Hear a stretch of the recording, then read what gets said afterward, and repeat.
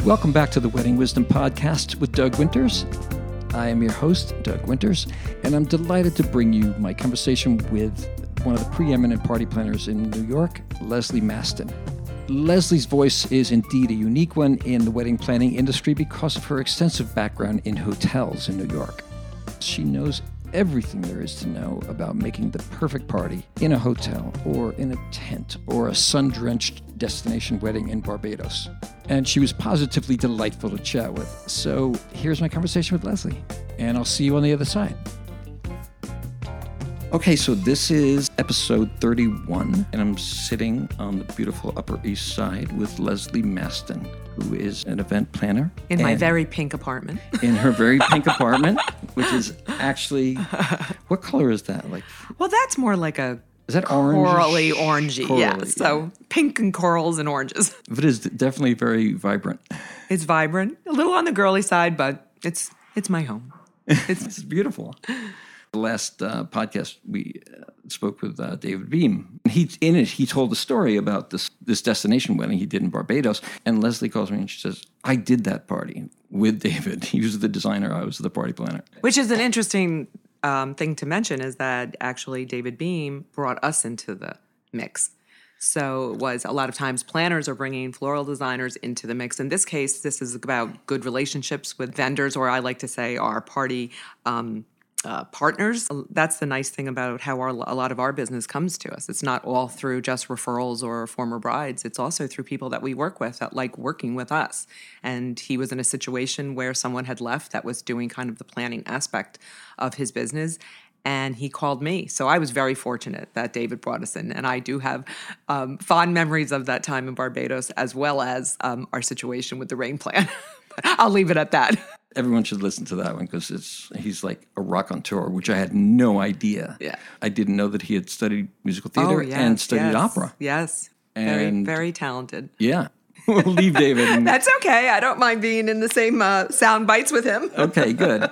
We recently did a party at Carnegie Hall where the day before they told us that the MTA was starting to rip up the subway on 7th Avenue. And basically, this was a black tie, 75th, 80th birthday. Our front entrance was now all chain link fence, impact attenuators, those big orange-white things, sandbags, and it was a mess. This was a very good client. This was about the 6th or 7th party I did have done for the family. Right. Very elegant Upper East Side crowd. And again, there was nothing, it was out of our control, like the weather sometimes. Yeah. So we contacted the people from Carnegie Hall. We got their printing people as well as some people we had involved, and we did really creative 75, 80 birthday signs that went with our logo. And the MTA agreed to let us hang these signs on chain link fences along 7th Avenue. In the end, it was a great photo opportunity. Our clients, although kind of a certain level Upper East Sider got a kick out of it. Their friends got a kick out of it. And we made a bad situation into a fun and manageable situation. And if you're not there, what people are going to have is a chain link fence.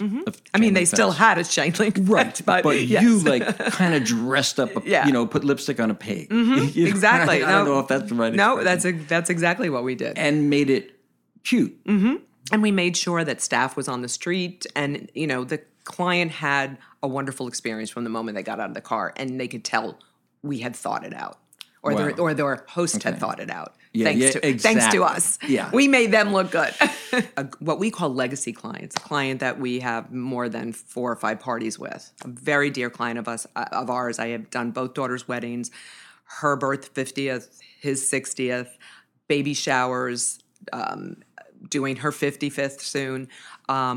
They were planning their second son's bar mitzvah at a country club, and the country club, without letting us know, kind of slipped in a last-minute bar mitzvah on what we thought was the setup day that we were going to have and promised. Oh, wow. And they were like, well, we couldn't help it. It was a good member. We're just trying to help it out. It's not that complicated as yours. Well, ours was very complicated. We were recarpeting the ballroom. We were changing the drapes. It was a huge installation. So again, the merit of hiring someone that's seasoned and can kind of figure out a solution rather than panicking is, okay. So you didn't know this till you got there? we had the date for a long time, but the bar learning mitzvah, the other For bar mitzvah 2 was years. coming in the day before was a short-term booking. Yeah. And we were told they really didn't have a budget to design and it wasn't going to be a big load out. With that said, we had too much to do to wait for them to load out to start. So basically, light bulb goes off and you say, okay, how can we work around this? You say loadout. It is probably one of the most challenging things, especially for the designers, the rental companies, because every venue has its challenges. I mean, the Rainbow Room is a commercial building, so there's different, hours they operate. When we load in the Rainbow Room, we need to be able to give them license plate numbers, what color car it is, what make it is, and this is all the things that clients don't even realize we're That's doing what I behind the wanted you to scenes. talk about. Yeah.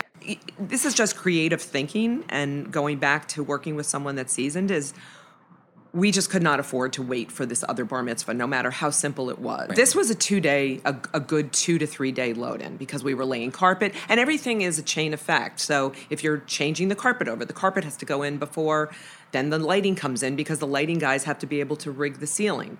After the lighting guys are done, then the tables go down. It's all a chain effect. then the dance floor. And then the dance floor, and then the floral department comes in, and everything must be timed. So with this other party previously scheduled, light bulb went off in my head, and I'm like, okay, they don't have a decor budget. Let me talk to my clients and see if they essentially want to give their lighting Yeah. and some of their elements, like maybe their carpeting, to this party. Right. And of course, that party graciously accepted it. Of course. And got a really nice free decor elements for their party Which could have been that helped us. certainly several $1,000s. Absolutely. Keep going. But yeah. So that's creative thinking that, again, the clients, when I had to tell her that there's a party coming in and this is what's happening, this is what I propose to do if you're okay with it. We're not going to copy any of your main decor, but if I can get the lighting and rigging up ahead of time and the carpeting down, they're going to be happy and we're going to be happy.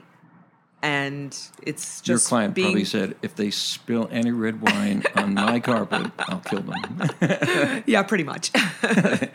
So is that a standard thing to replace carpeting? Is that It's not standard. I guess I nothing's would standard. say out of 8 to 10 weddings I do a year, maybe once to twice a year. And it also depends if it's in a tent, because then tent there is flooring that goes down, Right. and then options in carpeting that are different price points. So it's more so I'm dealing with it on tent basis than I am recarpeting ballrooms the most of the time. Okay. But you've been in enough ballrooms to know that some of the carpeting is subtle, and you can kind of look, once the tables are down and the cloths are on, it disappears, or at least that's what you convince your client it does.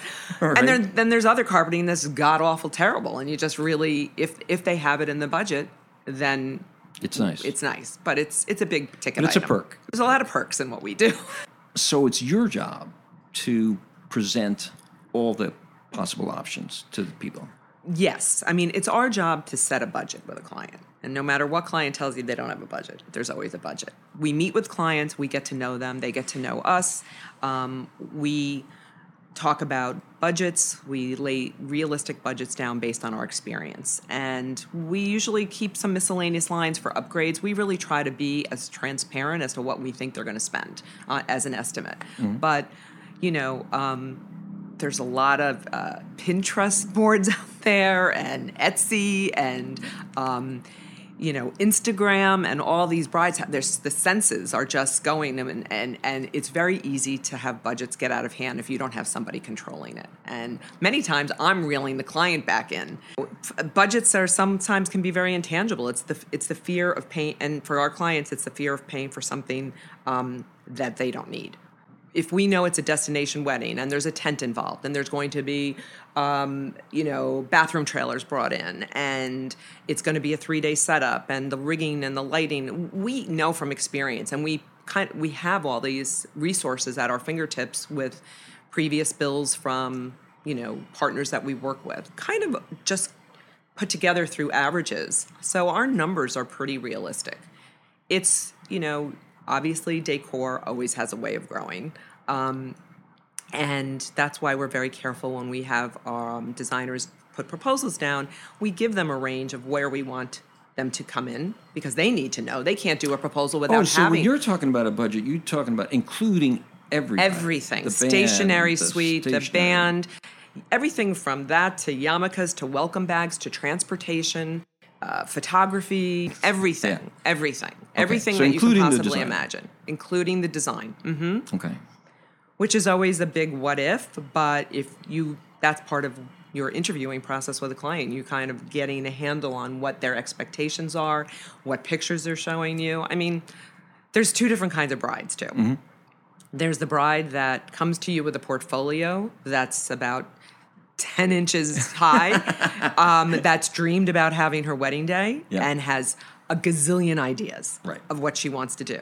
And then there's the other bride, which I enjoy because it lets me really do what I do. Right. And they come to me and say, listen, I'm a busy working woman.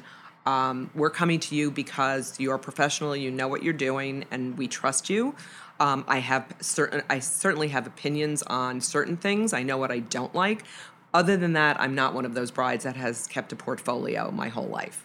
I'm looking to you for guidance. From there, we established a timeline. It's kind of our guide to keep everybody on track through the year to come or the 6 months to come, whatever the time frame is.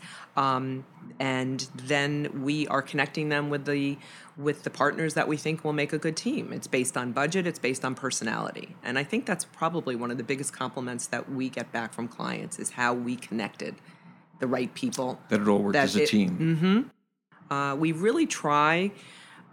and this has really happened more over the last several years. We really try to limit it to introducing them to 3 vendor partners throughout the process because I think it becomes overwhelming if they're meeting too many people. Yeah. And, you will have that occasional bride that just wants to meet everyone in the industry. And it's not a good use of their time. It's certainly not a good use of my time. And it's an overwhelming process. So once we've given the vendors a parameter of budget, they then do the proposals and they come through us so we can make sure that, the name's spelled right, they've got the right date, they're working in the parameters we gave them of the budget. The last thing we want them to do is send directly to our client and them to call us and say, what?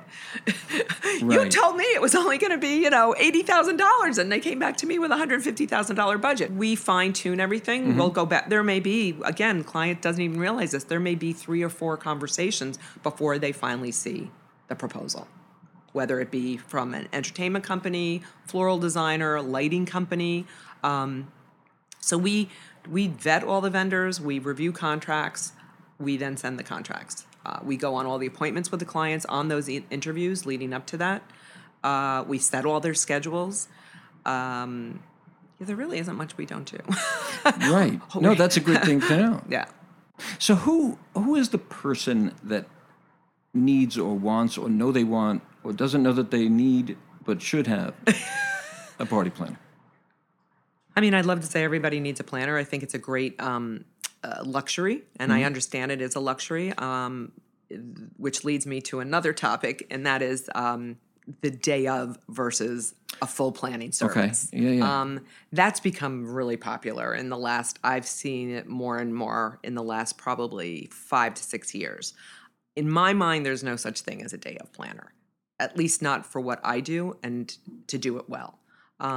I will take a modified job on, and many times it will be one of my production managers doing it. That's the luxury in owning the company, that I might not do day of or modified planning. And basically what that means is you've secured all your vendors on your own. We haven't gone on any of the appointments with you. We're just coming to last back 3 months, which is usually when everything goes into full force. Okay. And we'll attend maybe the So that's what you're considering kind of last minute. Yes. The last 3 months. Yes. Okay. So this is a major, that's what I wanted to make clear. Well, that's my modified planning. I don't really want to do, that's not our business model of doing day of. That's just not what we're interested in. Right. Day of meaning you pretty much meet them a week out. You kind of go over everything that they've worked on, and then you show up and make sure it runs. It's just not how we've set our business up. But there are wonderful day of planners that I would certainly recommend if that's what the client's looking for. Our client, usually successful young men and women that are both working. Many times our clients, I would say, are planning their own wedding. Their parents may be involved on the peripheral, or have said, here's your budget. You plan your wedding with the planner. Sometimes I'm dealing only with a mother because the kids are too busy. Or the kids might be out of town. Or they're out of town. I mean, there's oftentimes we have a bride, she's doing her, MBA program in London, and the groom is in New York, and the mother is in Texas, and there's no. I have a bride right now that I have to meet at her venue. We're having lunch at her venue in February because she's in St. Louis. She's doing an internship in St. Louis. Right. But that's 99% of our brides. All the more reason why having a planner and the hard to pull everybody together. Right. Yeah. Right. And to, when you are in town, if it is a bride or a groom that are out of town, to try to coordinate all your appointments on certain days. So you're not trying to fly back and forth. How do you feel about social media and Pinterest and Instagram and all that stuff? Interesting. Well, let's dissect that a little bit. Pinterest came onto the scene, I don't know, 8-9 years ago. Maybe it's been longer. And it seemed like a great tool. We all jumped on board. Everybody was pinning everybody else. And it was the new tool to use with brides, creating your own storyboards. And oftentimes when I speak to brides, I tell them that, if you don't keep a portfolio of pictures, that's quite all right. The design process is going to evolve. However, and you don't have to feel like you have to read every wedding magazine there is. You could get your inspiration through an architecture magazine. You could get it through a gardening magazine. You could get it through a cooking magazine.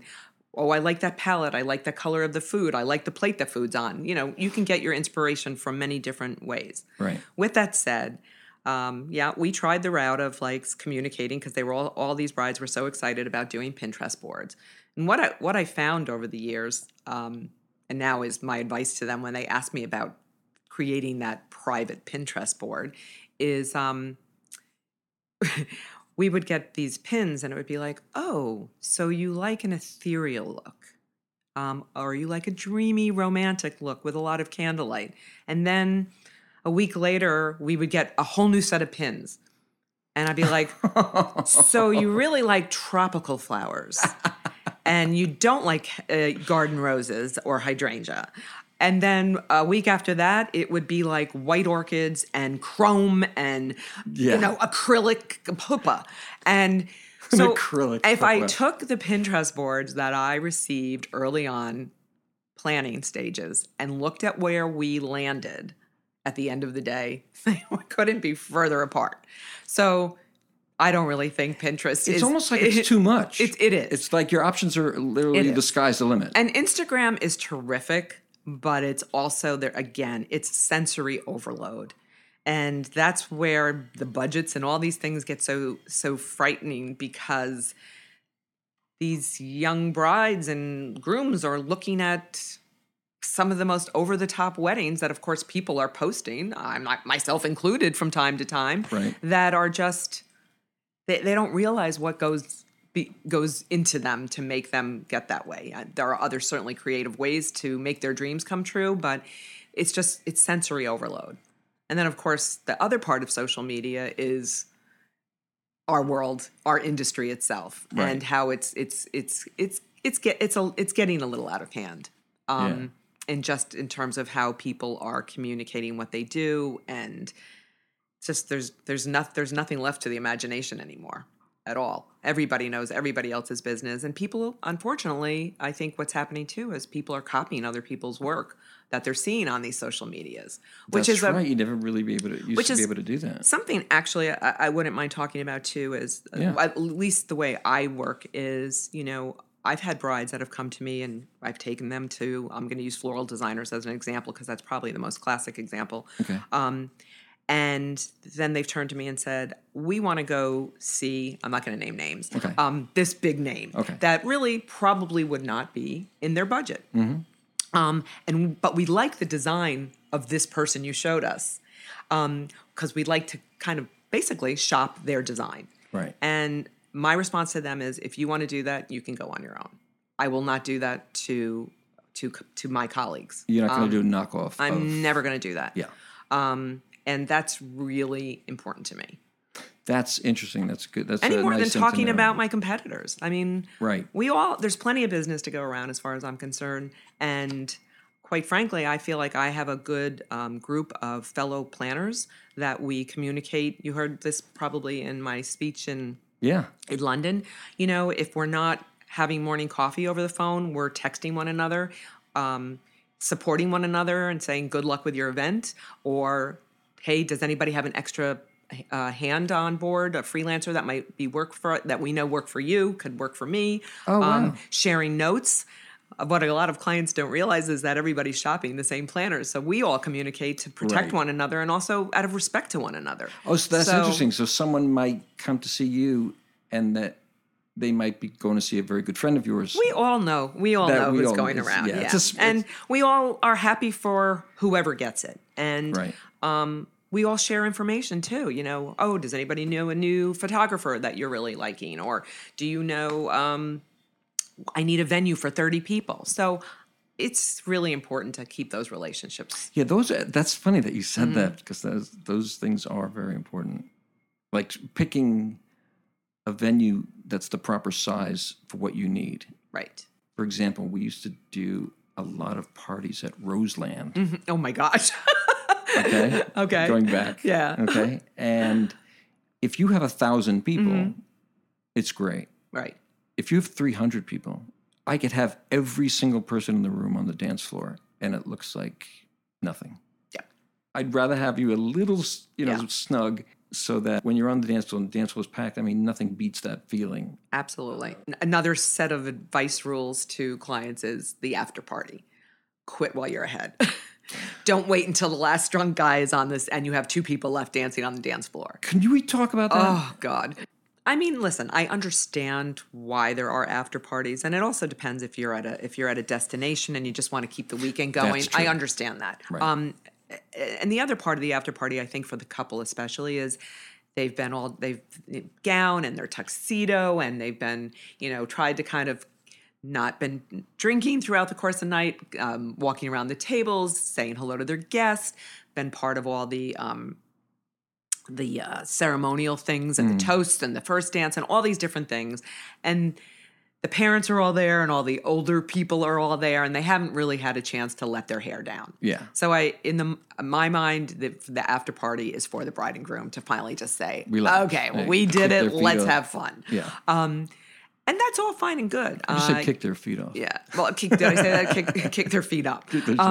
So there's a lot of different ways of looking at it. It used to be that everybody wanted to end in a ballroom or wherever the main venue was that they were having the ceremony, and then go to another room. Yes. The Pierre is a perfect example. What I've found over the years is instead of moving them to yet another place, you know what? You just have to change the lighting.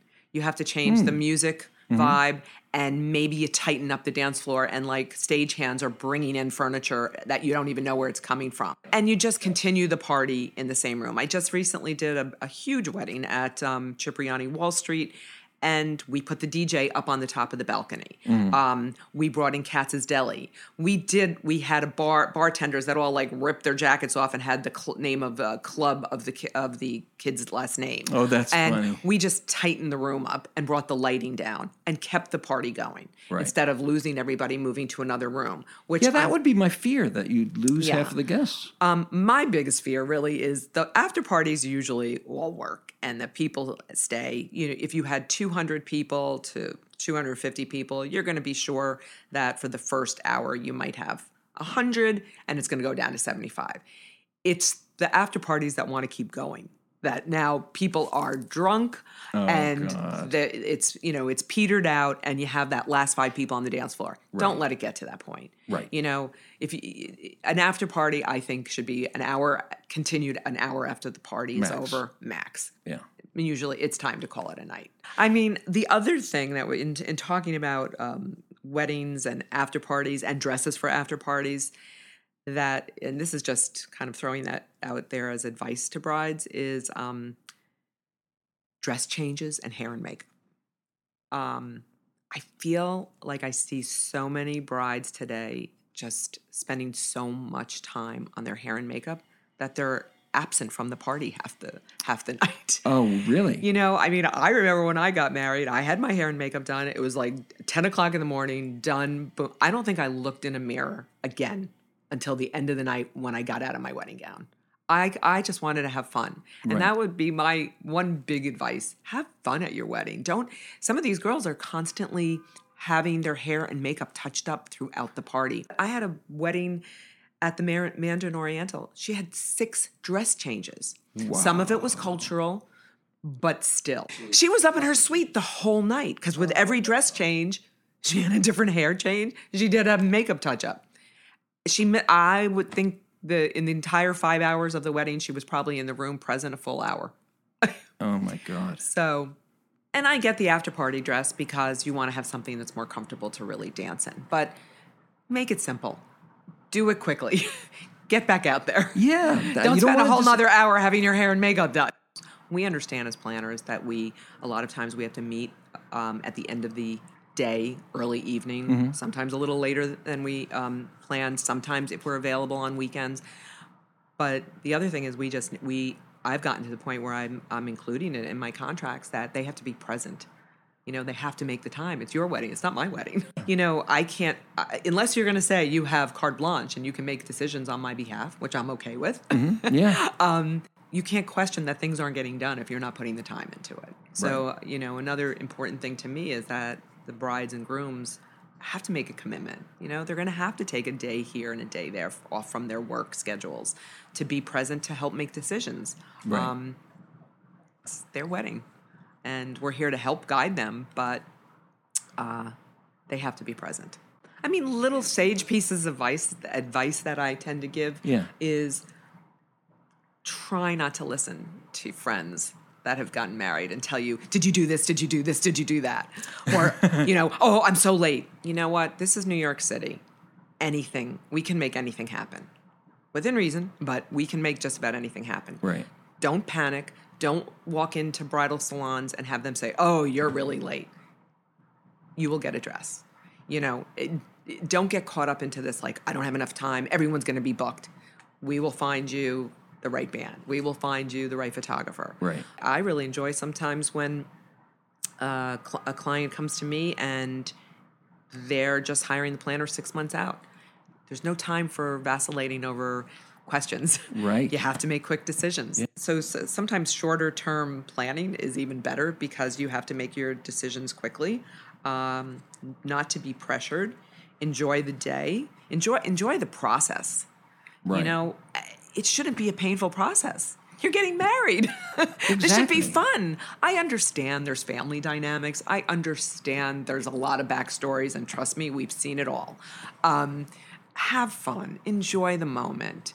Don't come to meetings like and all these relationships, everybody forgets why they're there. And I just think you just need to sit back and enjoy the moment and let us make it as seamless as possible for you. You've hired us as planners. Respect that we know what we're doing and that we're here to help you. All right, let me throw a curveball. Okay. What's like the worst case scenario when everyone kind of feels like they're in charge? Like there's no point person? Well, that's interesting because I do ask who is going to be the decision maker when I'm planning an event. And at least I try to keep it that. I mean, listen, if the parents are paying, obviously they have a big say in it. Mm-hmm. Lately, I'm finding that a lot of mothers are letting their daughters plan the day-to-day. They definitely want to be included for the big picture questions, and that they're trying to say, this is my daughter's wedding. I want her to have what she wants. But then there are always those sidebars that are happening that are telling me, she says she wants that, but I don't want that. I want this. Uh-huh. So it's a balancing act. There's no question. And there's some that are really easy and it's wonderful. And then there's other that are just really tough. Worst case scenario, I can't even begin to tell you because they would know who they were. I mean, do people come in and sit and like start arguing with, oh my goodness, I want this, I want that? Oh my goodness, yes. Yeah. Really? Yeah. The stories are endless. And I will write that book someday. I like to be behind the scenes. Right. I like to be in the production. I'm still a schlepper. I'm never going to be the planner that's, where's Leslie? Oh, she's at the hairdresser getting her hair and makeup done while the party's going on. That's not who I am. So let's talk about social media. Where do people find you? Well, our website has been under construction for about a year now. You know, when I first called Leslie to do this, I said, all right, let me start doing my homework. And I went to the website and I said, it's going to be coming out. construction. It's going to be coming out very soon. And the bottom line is, for what we do, Yeah. and I think all my fellow planners would agree, as long as you have pretty pictures up that is showcasing your work, Yeah. they just want to know the aesthetics and see pretty pictures. So it will be up soon. But I would say at this point, it's funny. We're having a pretty good first quarter, and the website hasn't been up in a while. So it's all word of mouth, literally all word of mouth. It's all word of mouth, and Instagram really does help. I mean, every once in a while, when I speak with a bride that isn't clear where she's come from, whether she's been referred by a former client or referred by one of the venues or a vendor, I'll say, "How did you find us?" And she'll say, "I stalk you on Instagram." It's very funny. I actually have somebody managing it now because I just didn't have the time. I feed them information. We have a calendar, and she's young, and she'll send everything to me first to make sure I approve it. Right. And the right people are tagged. Or whatever. Yes, which is that's a whole other thing. You get emails or tags or texts, and I've been to blame myself to say, you forgot to include me. People it's very sensitive. Yeah. People are very sensitive, but I understand. I do. It can be a good thing, but it can also, I understand all this bullying in schools and things because it's not unusual for me to speak with colleagues they're upset because they weren't invited to something they saw on Instagram that everybody was invited. Yeah. It's awkward. It's too much. And people calling them, colleagues and saying, "How come I wasn't invited to your party?" And I don't know. I really trying to limit Instagrams. Any Instagram of Annie and I gets more likes than anything else, which is beyond me. Yeah, because people want to know who you are. I guess. So you have a hotel background. So I not necessarily a design. I mean, basically, my quick story is that I graduated from high school. I was a social butterfly. Were you a New York kid? I was. I lived in Suffern, New York. That's where I grew up. Suffern, okay. And while all my friends were getting accepted to colleges, I was getting the rejection notices.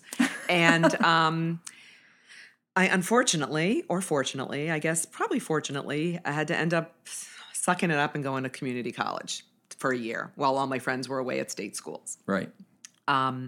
And guess what? When I didn't have all those outside forces, I was not a bad student after all of a sudden you're a straight A student. Straight A might be pushing it, but yeah. So I went to Rockland County Community College for a year, hated every minute of it, spent every weekend visiting my friends at college.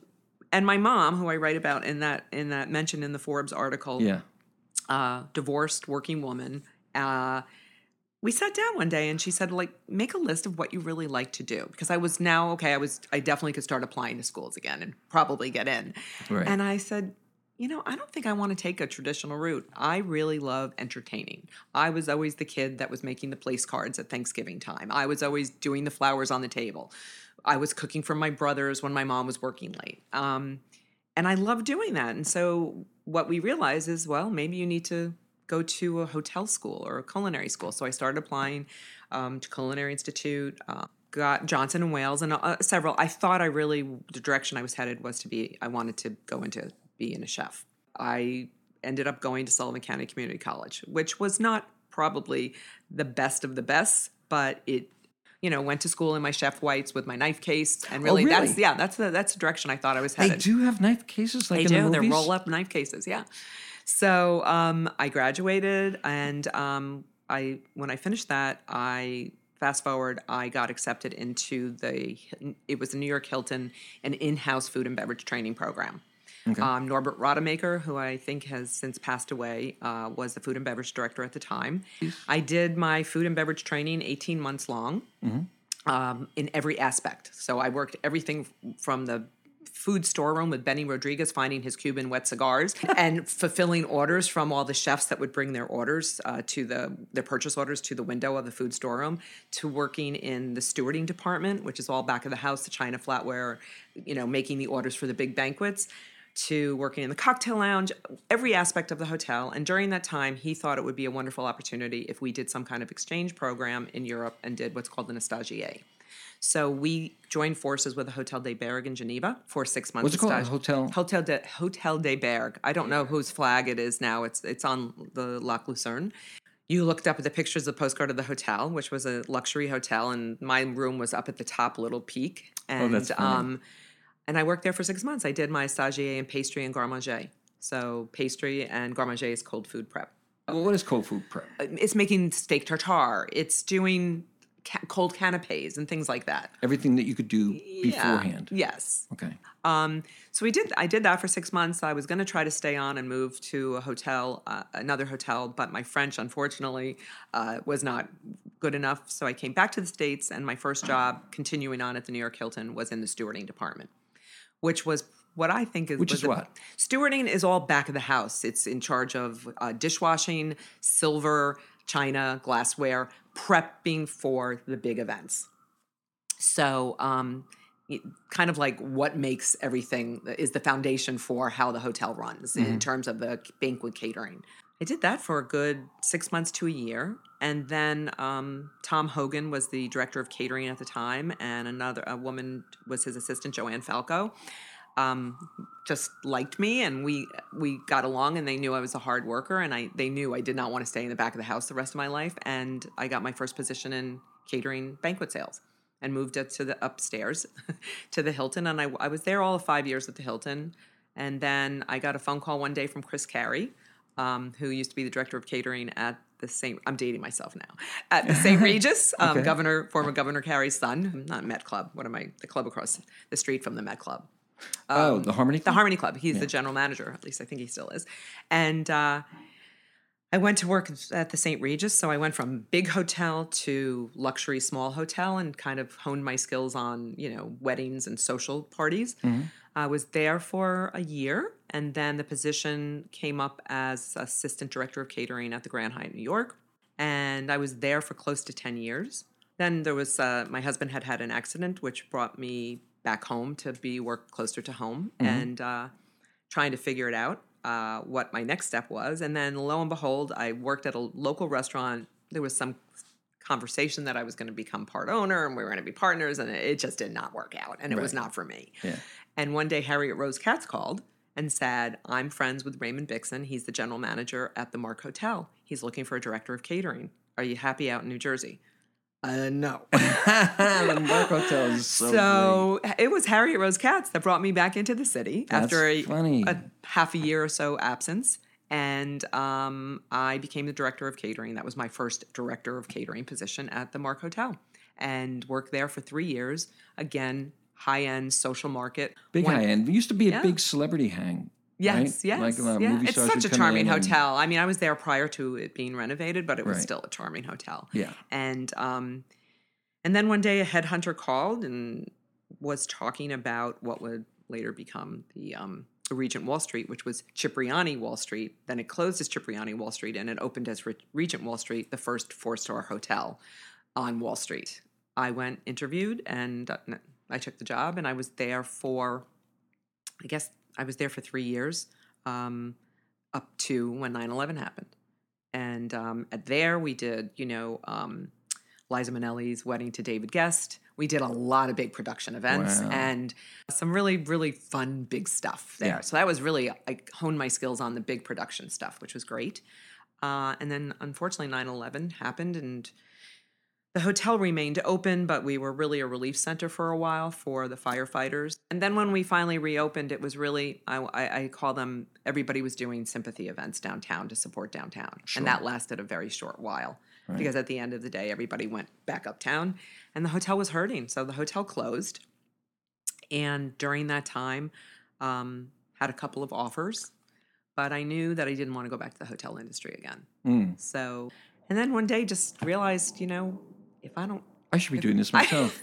If I don't do it now, I'm never going to do it. Yeah. And Leslie Masson Events 6 years and was this past November. Wow. So I wasn't always, in my own event company. So I'm kind of like, reinvented myself a couple times over. Yeah. Which we all do. Yeah. It wasn't a matter of that I got married, decided I liked wedding planning. Right. So, I do have a you have a huge wealth of information, a storehouse of. But I can't talk about it half the time because I can't remember. No, but it's in your head. It is in my head. So you've had quite a career. I have. You work with still not over. Amazing. I always think about Marcy Bloom's comment on something to the effect of, do you have an exit plan, or did you ever think of retirement? And we I think we're both in agreement that we'll probably die in the middle of an event. Yeah. That's a morbid thought, but and I'm trying to at this point in my life try to kind of think out of the box and do different things. Bridal show was a classic example. I was kind of behind the scenes, and that's the way I wanted it to be. I knew of the show through mutual friends that were involved, that the gentleman that started it and a friend of mine that was in the event business. And I had gone to the show in London several times. And is it a London base? It is. Okay. It is. And I was impressed upon how it ran and the quality of vendors they got, and that it was not overcrowded, which, there's a lot of wonderful bridal shows that have been produced here, and, a lot of my colleagues that have done some successful events, but I just wanted something a little bit on the more intimate side, that if I was going to be involved. So I agreed to do it more on the producing end, not selling. I didn't want to be asking vendors to be involved. I just wanted to kind of see how it went. Right. And with Annie's help, who's my production manager, we really did all the behind the scenes for it. And I'm happy to report it was well received. There was a lot of it's a big learning curve, and I think everyone enjoyed themselves and found it to be helpful. Yeah, that's Bride Lux. Bride Lux, yes. There's a lot of them sound a lot alike. Yeah. Thank you so much. You're welcome. Leslie. My pleasure. You're amazing. Oh, so what is your Instagram? Just it's Leslie Masson Events. Okay, easy. Yes. Thank you so much. You're welcome. Thank you. Bye-bye. I stumbled a lot, I felt, but I guess that's what happens when you play. It's like all of a sudden you're like, what was I talking about? And the worst part is and these things and say, oh, why didn't I say that? Why didn't I say that? But I think we accomplished. Tell me, is she not truly delightful to listen to? And with that background, just that everything she says is the gospel. So thank you for joining us. Once again, you can find me on Instagram at Doug Winters Inc. My website is dougwintersmusic.com, and you can see a 7-minute live video of my band Best Kept Secret in action. And I'll see you next time. Bye, guys.